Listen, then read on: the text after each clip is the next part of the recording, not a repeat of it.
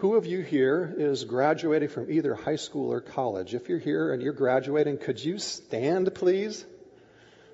Either high school or college. It's interesting. Awesome. Now, stay standing for a second. It's interesting. We don't have a lot of high schoolers. We have a large population of elementary and an increasing size of middle school, and we're just building from the ground up. We have great ministries in those areas. If you know of somebody who is graduating from high school or college, either a friend or a family member, would you stand, please? Okay, look around. I do this because this actually leads in the message. Thank you. Everybody can be seated. This actually leads in the message. Did you know, and this is kind of alarming statistic, some of you may have heard it, for the past 10 years or so, it's been fairly consistent. With people graduating from high school who have been raised in church, declare a faith in Jesus, the studies show that 80% of them leave the church in 2 years after graduating high school. Now, that's an alarming statistic. And a lot of us may be going, why is that? Well, part of the solution is that's one of the reasons we're really focusing so hard on children's and youth ministry here, and actually focusing very hard on how we do that in a way that not a lot of churches do. So that's one exciting piece that we're trying to address that issue by. But I'd ask the question more so, why wouldn't they leave? For the past 10 or 11 years, when I was guest speaking at churches on a lot of places on the West Coast, I would ask this question. I would say to the churches, how many of you in the last month have asked yourself the question, why bother in church? Why bother going to church? Why should I go? Is it really worth my time? And even in the really good churches, I would consistently have 50 to 70% of the congregation raise their hands. In fact, here's the really surprising thing that may be really surprising to some of you. In a lot of those churches, the pastors raised their hands. Said, why do I go to church? Now, let me just ask the question here. It's okay, it's not going to hurt my feelings if you raise your hands. How many of you have had that same question in the last month? With all the time pressure, with all the everything else going on in life, how many of you have asked the question, why bother with church? Is it really something that's worth my time? Now, maybe I'm not seeing quite as many hands. Maybe it's because you're afraid you're going to offend me. Maybe I got more hands when I was asking this other places because I wasn't the pastor and all that kind of stuff. Or maybe we're just a different culture. That's okay either way. But it's a very legitimate question. Why bother? And that's going to be our series for June. Church, why bother? Why would we go to church? Especially since we have so much going on. Wouldn't it be easier to have a Sunday morning to sleep in and just de-stress, another time just to de-stress from everything that's going on? Especially if you've got 2 or 3 kids at home and they're in sports, and you've got a job, and maybe you and your wife are both working and you've got kids in sports. You're just running like a dog all week long. And sometimes you may even think, man, I could probably even get the growth that I need for my own life better by reading a book or just getting together with a couple friends. Why bother with church? That's going to be the question we're going to address this month. What makes church something worth bothering? What makes church something life-changing or exciting or joyful or fun? Or maybe you don't even use those adjectives for church. Maybe you haven't even asked the question, why bother with church? But you would not use the adjective fun, exciting about church. What could make church fun and exciting? You see, one of the things we're going to explore, and the reason we're going to look at this is because all of us come to church for different reasons. Many of them are really good, accurate reasons that would bring us here that we should be here for. But I suspect, if you're like me, that some of those reasons why we come are a little bit like going to Subway and ordering a Big Mac. We walk away a little frustrated, right? I've been dreaming of Big Macs lately, even though I don't really like them that much, because my wife and I agreed to go on a diet with my wife, and it's only been fish and chicken for 2 weeks. I actually had just a little bit of beef yesterday. It was really nice. But sometimes we go to church and we ask for something that the church isn't delivering, and we walk away empty and frustrated. And here's the point. Understanding why church is hugely important for our faith walk. Why do we do church? Because for some reason that still baffles me today, God in His Word, has said that the church is His vehicle through which He's going to spread His goodness and His power and His love and His grace and His blessing to the world. And that doesn't always make sense to me. When I say church, what do you think of? Is the first thing that comes to mind the phrase, I'm going to church? I had a friend who used to be a pastor, and he was a real stickler on this. He would never allow his kids from the time they were toddlers on to ever say, I'm going to church. Because biblically, we don't go to church, we are the church. There's this word in the Bible called ecclesia, which means church, which is translated church, which means the gathering of a people for the purpose of a mission and a caring body. So this month, as we look at this, we're going to look at the 4 main metaphors the Bible uses for church, to describe church, and what it means, what it's about, why we would do it, what the purpose is, how we relate to each other. And the 4 main metaphors are, the first one is God talks about us as His girlfriend. Sorry, guys. You may have a hard time relating to girlfriend. But He basically says the metaphor that you are the church and you are engaged to be married to me. You are going to become the spotless bride that I adore, that I'm enamored with. He uses a metaphor of the army. We are on a mission to fight a battle, to go from victory to victory, because He's already won the victory. It's a different kind of war. It's the best kind of war. We win. But what does that mean for us as a church? The Bible uses the metaphor of family. Now, we all know that sometimes we're a bit of a dysfunctional family, okay? But we're family nonetheless. And it talks about church as the fact that we are adopted into God's family, and part of our mission is to adopt other people as well into our family. We are a family. And today we're going to talk about the metaphor of the body. But each one of these metaphors gives us something to ponder, something to look at that's going to help us not go to church and order a Big Mac when we're at Subway. It's going to help us understand the purpose and why, and help us maybe connect to the fact and the reasons why sometimes we maybe don't use these adjectives of exciting and meaningful and life-changing about church. And going to help us to see what it means to live as a people of God. Today, the body. The body is a beautiful, amazing thing, and I looked up some facts about the body, and some of the things I pulled out where it says it takes the interaction of 72 different muscles to produce human speech. Now, sometimes you may think I'm only using 32, but I'm really trying to use 72. It said by the age of 60, most of us lose half of our taste buds, which really explains why I like spicier and spicier food and why my wife hates the aromatherapy that results. In our lifetime, get this is kind of fun. In our lifetime, we produce approximately 25,000 quarts of spit, enough to fill 2 swimming pools. You ready to dive in? Here's one you'll want to dive into if you're married. Kissing can aid in the reduction of tooth decay because saliva helps purify the mouth of whoever you're kissing. Now, if you're married, just go home and do sloppy wet kisses because it's part of your health plan, okay?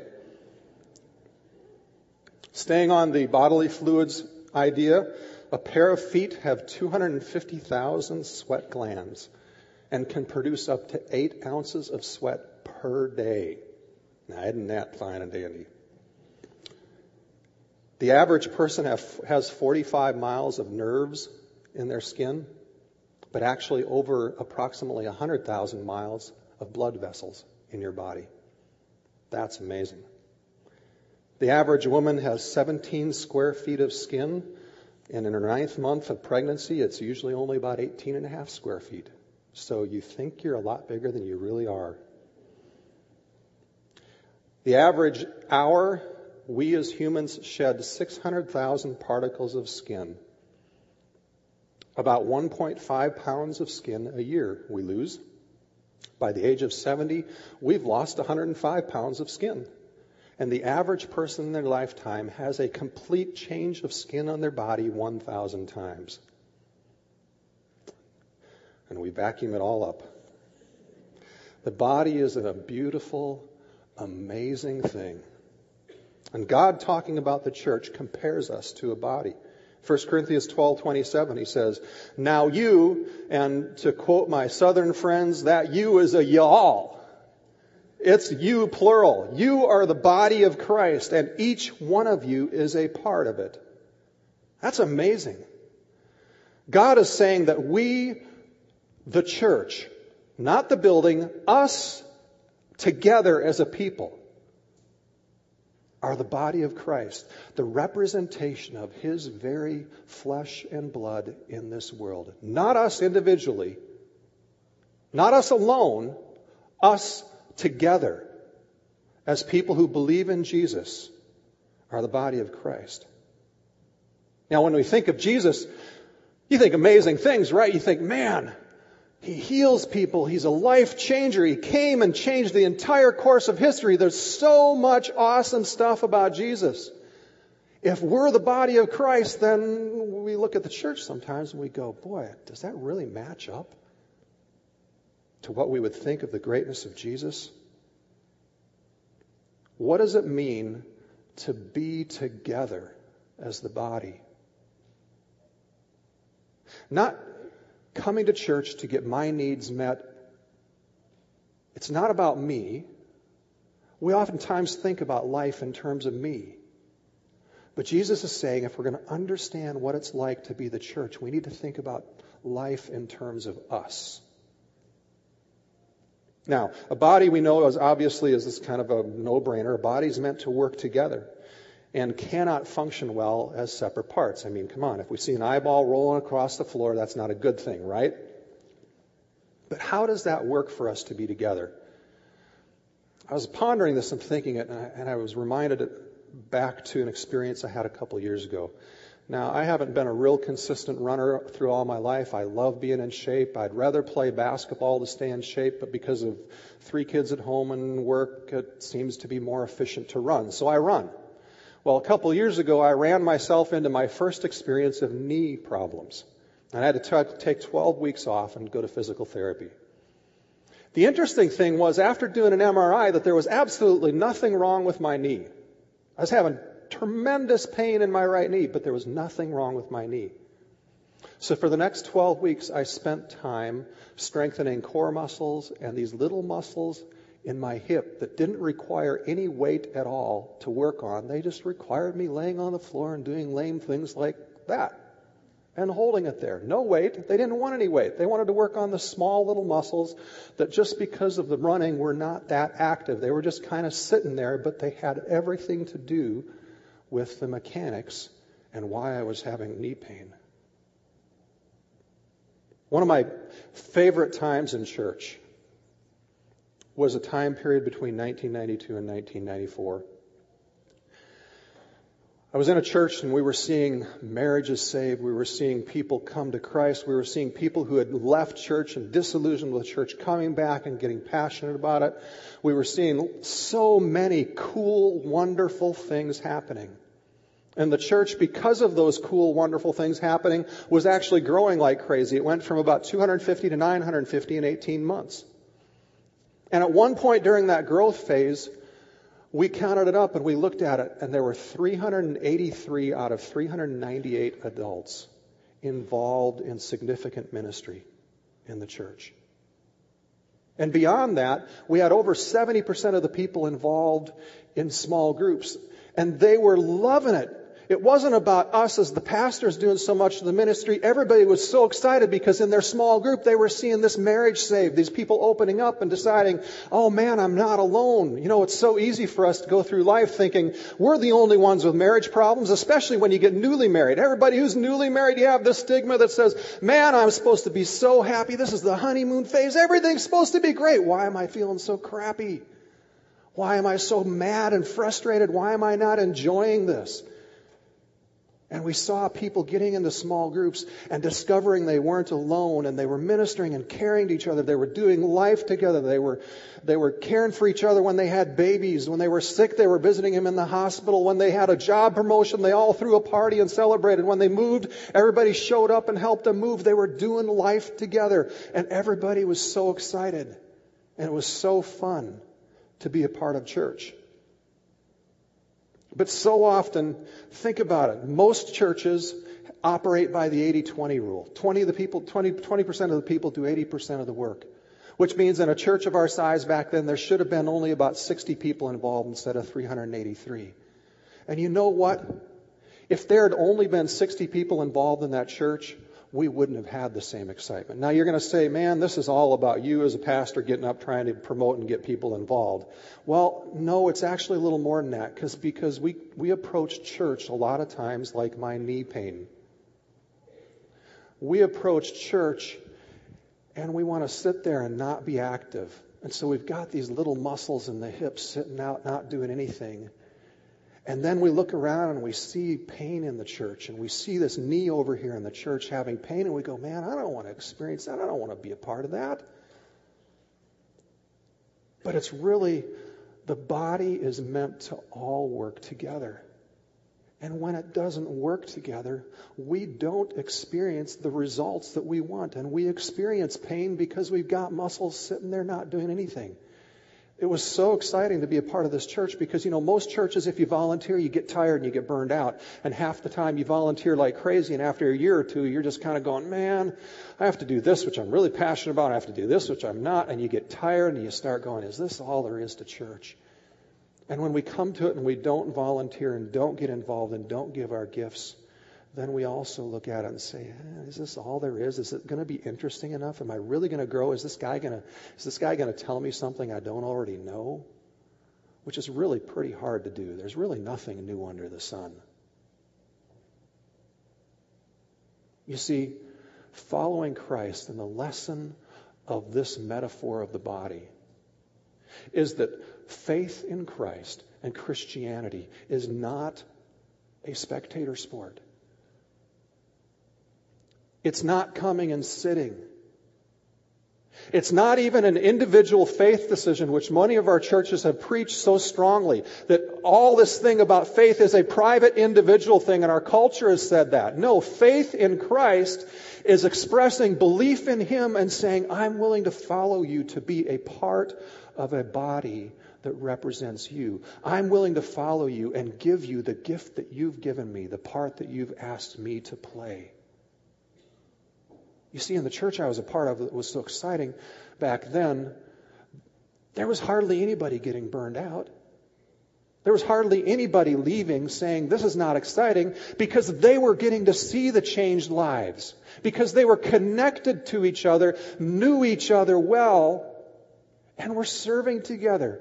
They got to see the excitement that sometimes in a lot of our churches, only the pastors get to see.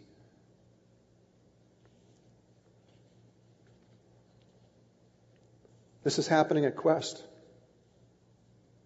God's already doing this for so many people. We recently, about a week or two ago, had a men's group that had finished a 6-week course on the Strengths Finders. Many of you have probably done that in your work or familiar with that. We're going to do some courses like that in the fall again. But I was having the privilege of just ran into one of the guys who did that last Sunday in the lobby.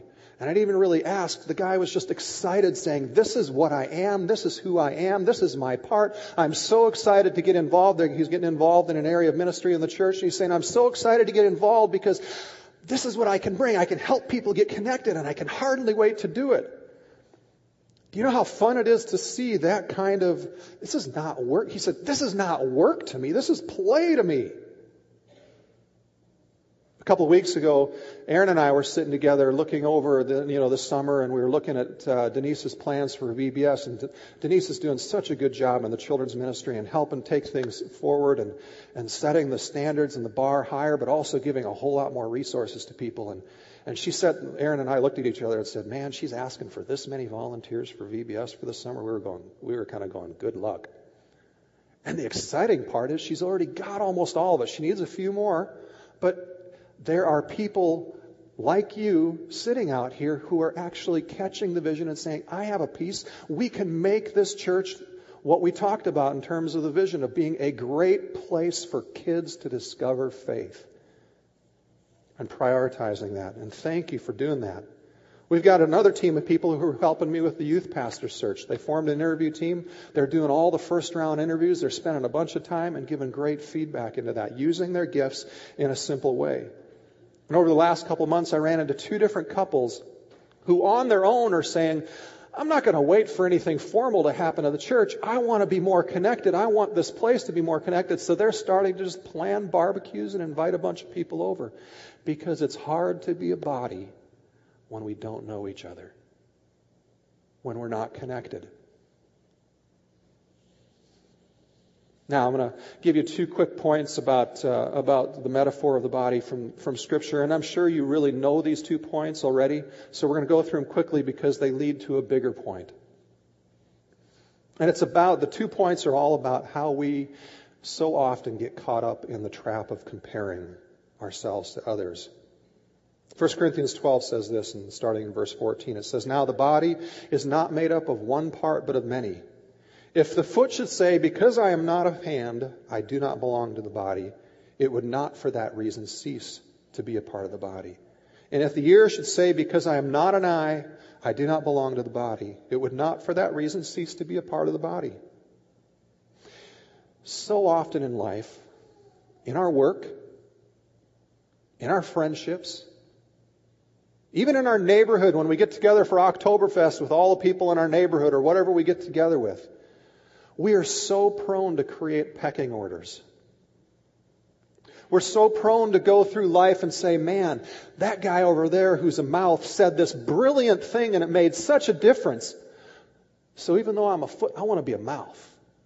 Life is all about constantly getting promoted and getting more recognition and more attention. And sometimes we say, man, that eye over there, they discovered this amazing thing and that was so cool. It made such a big difference that the hand says, I want to be an eye. And we're always pursuing status or recognition or the public things or promotion. But the economy of God is, you know what, if you're a foot, be a good foot. Because if you end up trying to be a mouth, all you got is hoof and mouth disease. And if the hand's trying to be an eye, all you're going to do is be poking the eye and you're going to be causing pain and it's going to be difficult. The economy of God is to be the best version of you that He created you to be. Because He created you amazing, good, with a wonderful purpose. And to simply be content with that. But it's so easy. We're constantly comparing ourselves. We compare ourselves to people on the TV. We desire success that somebody gets instead of just being who God's called us to be. Paul goes on and talks about comparing in a different way that leads us to isolation, that I think really speaks to our culture. I know it speaks to me. He says in verse 21, he says, The eye cannot say to the hand, I don't need you. And the head cannot say to the feet, I don't need you. We live in such an independent, individualistic culture. And we like to do things our ways. Sometimes we don't want to take the advice of somebody who thinks so different than us. So we tend to not want to go with that feedback and not want to go with that perspective. And we isolate ourselves and say, I'm just going to be with people who are like me. Just going to hang with people who are like me because it's more comfortable. Now, usually we don't use words, especially in the church. We're just way too nice to actually say the words, I don't need you. We don't say that. We say it a little more sophisticated, and it's kind of like what I refer to as the spiritual nose syndrome. In the church, we hear it like this. The nose says to the foot with all its 250,000 sweat glands, you're not very spiritual. All you do is run and work all day. You try to do things on your own effort. And you don't take time to smell the roses and worship and just spend time just pondering the nice aroma of God around here. And you really are just way too works-oriented and you're just not spiritual like me. Then the foot says back to the nose, well, man, if you get your head out of the clouds and do something, we might actually get something done around here. And we start comparing, and we start judging, and we start judging spirituality of people based upon gifting, and we distance ourselves from them and don't take the full body of Christ because of that. We start judging life through the lens through which we see. But Paul says about this whole body of Christ thing in Ephesians 4, he says this in verse 15. He says, instead, speaking in the truth in love, we will in all things grow up into him who is the head, that is Christ. Now here's the bigger point. We all know that we're supposed to respect other people's gifts. We all know it's easy for us to compare ourselves and pursue promotions that really aren't who we are. We all know it's easy for us to judge other people, right? But the issue for us as followers of Christ is not even really so much about the comparing. It's a trust issue. Do we trust, as Christians, Jesus to be the head of all of us? To get us to be and do and find the joy and the success and the excitement of being the church He's called us to be, when it's a whole lot easier to trust Him for ourselves. But if I'm a foot and you're a nose, I think you're screwed up. Or what happens if I'm weak one day? Do we trust God to be the brain of the body? To compensate my weakness or my failing or my hurt or my injury to help us to really become this true, beautiful body of Christ? Do we really trust Him with each other? When you're wrong or I'm wrong or when I screw up or when you screw up, do we trust God to correct us and keep us together as a body? Or do we just say, you're wrong and I'm leaving? Or you're wrong, so you go over there and I'll do what's right and I'm not going to pay attention to you. See, the body has to stay together and we have to trust the head. Now, maybe right now some people might be feeling spanked by what I just said. Might be feeling a little bit condemned. I did a little bit when I started writing this last week and thinking through this. But you know what? If you're feeling spanked, or if you're feeling just a little bit condemned, like, oh yeah, I'm judging and he's judging me and I don't feel really good, it really reveals more about how we view God than it does about being spanked. Back to Ephesians 4, it says, then we will no longer be infants in verse 14. It goes on in 15, it says, instead, speaking the truth in love, we will in all things grow up into Him who is the head, that is Christ. From Him the whole body, joined and held together by every supporting ligament, grows and builds itself up in love as each part does its work. Now there's a lot said there. But here's the point. God sees us. We already talked about this on an individual level. Let's talk about it on a body, on an us level. God sees us as His wonderful created potential. He doesn't see us in all of our screwed upness. And He says here that you will, as the body of Christ, grow up into all things that I have asked you to do. Why? Because it's dependent on us? No, it's not dependent on us. It's because it's the DNA of Christ in us that is causing us to grow. It's not dependent on us.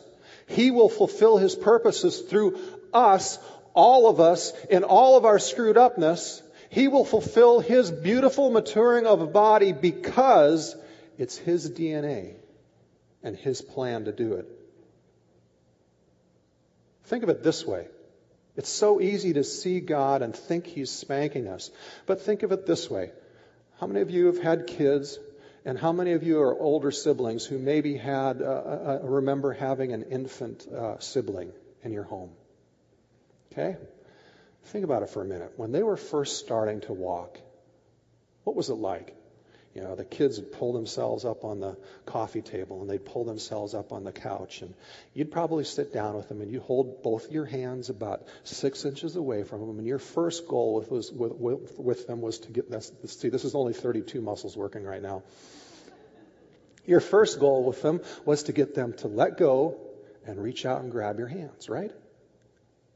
And they probably wouldn't do it for a long time. They'd probably grab just one, and you'd pull away and try to get them to grab two, and sometimes they'd probably fall down. Then your next step was to set them up on the ground. Then they could stand confidently. You'd set them in the middle of the room, let them stand, and you'd move a couple feet away, and you'd sit there and you'd say, come on, walk to me, you can do it. And what happened? They'd fall down 1,000,000 times, 2,000,000 times. And the worst of it, especially if you have a soft heart, was sometimes they'd just start to cry and they'd put this face on that just said to you, how can you do this to me, you mean person? You're making it unsafe for me. And they'd cry and they'd get frustrated. They'd lay down and they'd quit. And what would you do? You'd pick them up, lift up their little onesie, and you'd flubber their tummy and get them to laugh, and you'd set them up and you'd do it again. That's how God is with us. He's not condemning us for our weaknesses. He's not condemning us for trying. He's not afraid of us falling down and failing. He's not afraid of us even throwing a fit and pouting. He is such an amazing, loving, encouraging God. And He's so much better than us, because if you're like me, I know that with my kids as they get older, I start getting frustrated. I start not remembering to encourage them like that. We both get frustrated, and I don't flubber them anymore, although flubbering was outlawed in our household a couple years ago. But we get frustrated as they grow up. God doesn't get frustrated. He knows what's age appropriate. He knows what we're going to do. And He's just sitting there encouraging, saying, come on, get up. He's wanting us to laugh. He's wanting to flubber us a little bit and have fun. But we don't always see God that way. For us to be a body, we need to have the same level of parent-infant grace towards each other that God has towards us. No judgment. We need to learn to live in the joy of not comparing, not having jealousy, celebrating with each other in success, compensating, complimenting each other in weakness or in failure, but being together. Because it's not you individually, it's not me individually who is the best representation of Christ in this world, of His grace, of His love, of His joy, of how much He wants to know us and spend time with us. It's us together. And it's people seeing us share that kind of Christ love towards each other that best represents Him in this world. In our last series, we were taught that the Spirit is with us and that we need to practice His presence. Practice awareness of Him in our daily life and His presence with us. But as the metaphor of the body teaches us, we need to also practice the presence of God by learning to grow in love with each other, to stay connected with each other, to give grace to one another, to compensate when others are weak around us rather than putting them off and judging, to show the kind of love to be the body of Christ. Wendy found this beautiful illustration of complimenting and compensating that I think illustrates how that can work for us even in the body. It was several years ago, there were two men who graduated from the Chicago-Kent College of Law. The valedictorian of the class was a guy named Mr. Overton, and when he got up to receive his honor, he said, I can only take half the credit for this. And he said, my friend, and I can't say the last name, but so we'll just call him Mr. K. He said, my friend Mr. K deserves the rest of the honor. You see, Mr. Overton was a blind man. And one day while he was walking through the hallway and needing to find his way around, Mr. K, who didn't have any arms, walked up to him and said, "Can I help you?" And they struck up a friendship. They were both freshmen. For the rest of their time in school, Mr. Overton carried the books, and Mr. K read them aloud. And they scored 1 and 2 in the class. And they went into law practice after they got out of school. We can accomplish so much more being together, being the representation of the body of Christ, than we can alone. Can you imagine? Can you imagine how exciting, how fun, how satisfying church could be when we have those kinds of relationships with each other? When we accept each other's weaknesses and we celebrate each other's strengths, where we compensate and cover for each other when we screw up and when we sin, and instead we stay together instead of isolating ourselves. Can you imagine how much people who don't know Christ would look at us and say, can I be a part of that and experience that? And then they experience not just our love and our presence, but they experience God's presence, because God's presence inhabits that kind of relationship. It's not just us. It's not just us in our own power learning to do that. It is the God of the universe being with us to help us do that. And this is Quest's future. This is the invitation that we all have from God to be a part of something like that.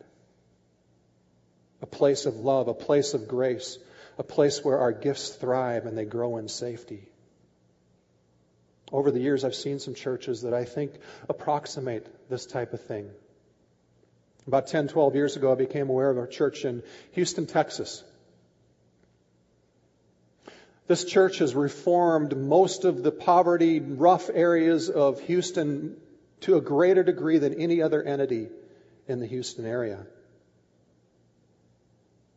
They started by targeting and ministering successfully to the up and out of their culture. The people who had been wildly successful. But we're asking questions like, is all there is in life just one more acquisition, one more sale, making a little more money, one more toy, bigger house, bigger country club membership? Is that all there is in life? Or is there something better, something more significant to be a part of? And this church became a place where businessmen and people who were successful in all fields started to realize that my gifts that God has given me there can actually be used to be a part of God's goodness. And they started doing things like community redevelopment projects. They actually brought in, and they took an area and totally redeveloped. I think I said 200 acres. I think it was 20 acres. It was a huge area of the downtown area. They just went in themselves through business partnerships with their church and redeveloped the whole area. And they put in social services and medical clinics and mentoring clinics. And they brought an extension of a college in, and they provided. These businessmen, these people who started to use their gifts, provided a place in their own community where the hundreds of small groups that developed in that church had outlets for meaningful ministry through all of these things that were going on. And they changed their community. In fact, thousands of people came to Christ and came to faith. And thousands more were blessed by the goodness of God and are still on that journey. And you know how I heard about that church? It was on a business trip. I believe I was headed to New York City. It might have been Florida. And I was flying Continental. And it was featured on the front page of the Continental News, Continental magazine. That powerful, that impacting. A friend of mine leads a small church making a really big difference in Hayward, California. Hayward is one of the poorest areas in the nation and one of the highest cost of living areas in the nation. The average home used to go, I don't know what it is now, but used to go for $700,000, and yet it's a poverty-stricken area. And because this church respected the boundaries of freedom of religion in the schools and did not become overly pushy, but respected all the appropriate boundaries, they gained so much trust with one of the roughest schools in the area, which actually borders their property, that church has basically said, we trust you so much that you won't violate these things, that you can do whatever you want. They've started mentoring programs. They've started tutoring programs. They've started feeding programs for the kids at lunch who don't have food at home. They've done clothing things. And just about a year ago, the school had about 5 or 6 acres that were unused of property. And this pastor friend of mine, who grew up in the cornfields of the Midwest and now is in the concrete jungle of Hayward, went to the school and said, you know what? What if you give us a long-term lease to this property and we'll farm it for you? You can use it for science experiments. We'll give the food to the lunch program and to our feeding program. So they're teaching gang members from a concrete jungle to grow their own food. And they built so much trust that people are leaving the gangs. They're starting to believe that God really does have a purpose for them beyond what they can sell drugs for and avoid getting beat up and killed over. They're getting grades that are good now instead of failing. And people are coming to Christ. Now our community is different. But there are talents in this room that can make the same impact. We won't make them alone, because maybe you're a stomach, but the reality is a stomach is just an ugly piece of flesh until it gets connected to the throat and the mouth and all the other parts that a stomach needs to be connected to. We cannot fulfill what God wants us to fulfill unless we learn from this image of what church is about. It's not about coming and sitting. It's not about head knowledge and learning. It's not about a personal faith and a personal decision. It's about becoming the body of Christ, learning to know each other so well that we know what our gifts are. And we find out, if I'm a stomach, this person over here is the throat, and this person over here, and we start to work together, and we become the image of God in flesh in our community in practical ways. And it all starts with connection. If we don't know each other, we can't do it. In the fall, you'll see us pushing small groups a lot more. It's not just a program, folks. It's just a means to help us know each other so that we can actually discover church in a meaningful way, that we can know each other. Now, not everybody will need that to know each other, and that's okay. The point is not the program. The point is becoming the body of Christ and learning to know each other and live life together, celebrating good, caring for each other when we're going through troubles, and just helping each other stay focused on growing. But I don't want to wait till the fall. Summers are typically a time where church tends to kind of just check out, and there's not a whole lot going on other than VBS and all that kind of stuff, and it tends to be a time when just things kind of go dull. And so many times we in church wait for the corporation of church to catch up in its organization, which we're trying to catch up. We've got great people. Denise is going to come on full time as soon as she finishes this week, her writing for her defense of her doctorate. So she's in a big crunch week. If you think of her, pray for her this week. You know, we're going to do the corporate things to help organize us. But you know what? Don't wait for that. Be like these 2 couples this summer who are just taking initiative just to do something simple. Have barbecues. Would you do that? I want to invite you, and really I want to encourage you, and I want to ask you, would you help us become more of the body of Christ? Would you help us, without any organization from us, to get better connected? Just this summer, do 3 to 5 barbecues. Have people over you know a little bit. Have some people over you don't know really well, but you'd like to get to know. Have some people over you don't know at all as part of those barbecues. Get to know each other. You know what?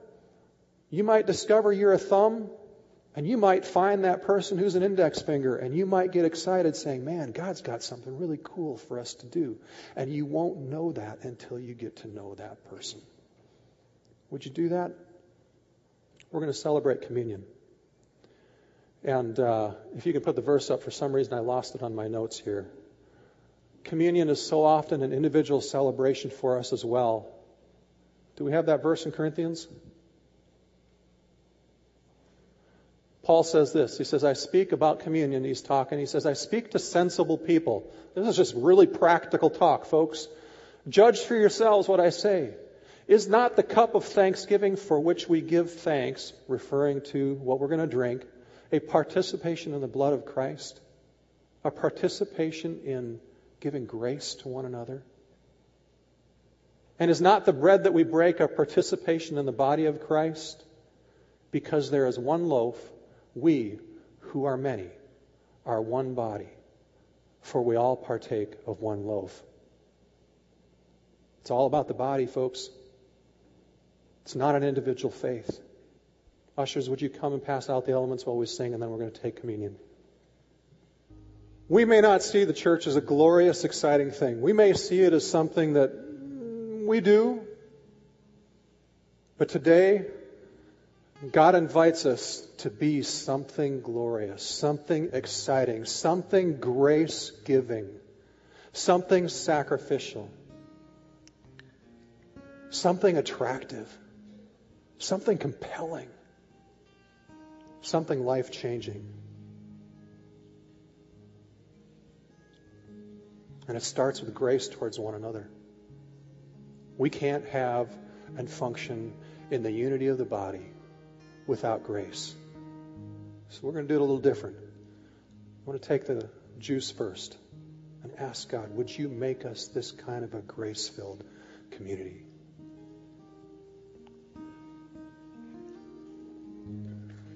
And Lord, as we stand before you today, holding this thing we call bread, not sure what it is. It might be styrofoam. It's edible. But Lord, as we stand before you, we've sometimes looked at church and wondered about what it can bring to me. But Lord, today we stand before you and say, help us be you in the flesh. Help us to be your body. In Jesus' name, amen. Go ahead and take.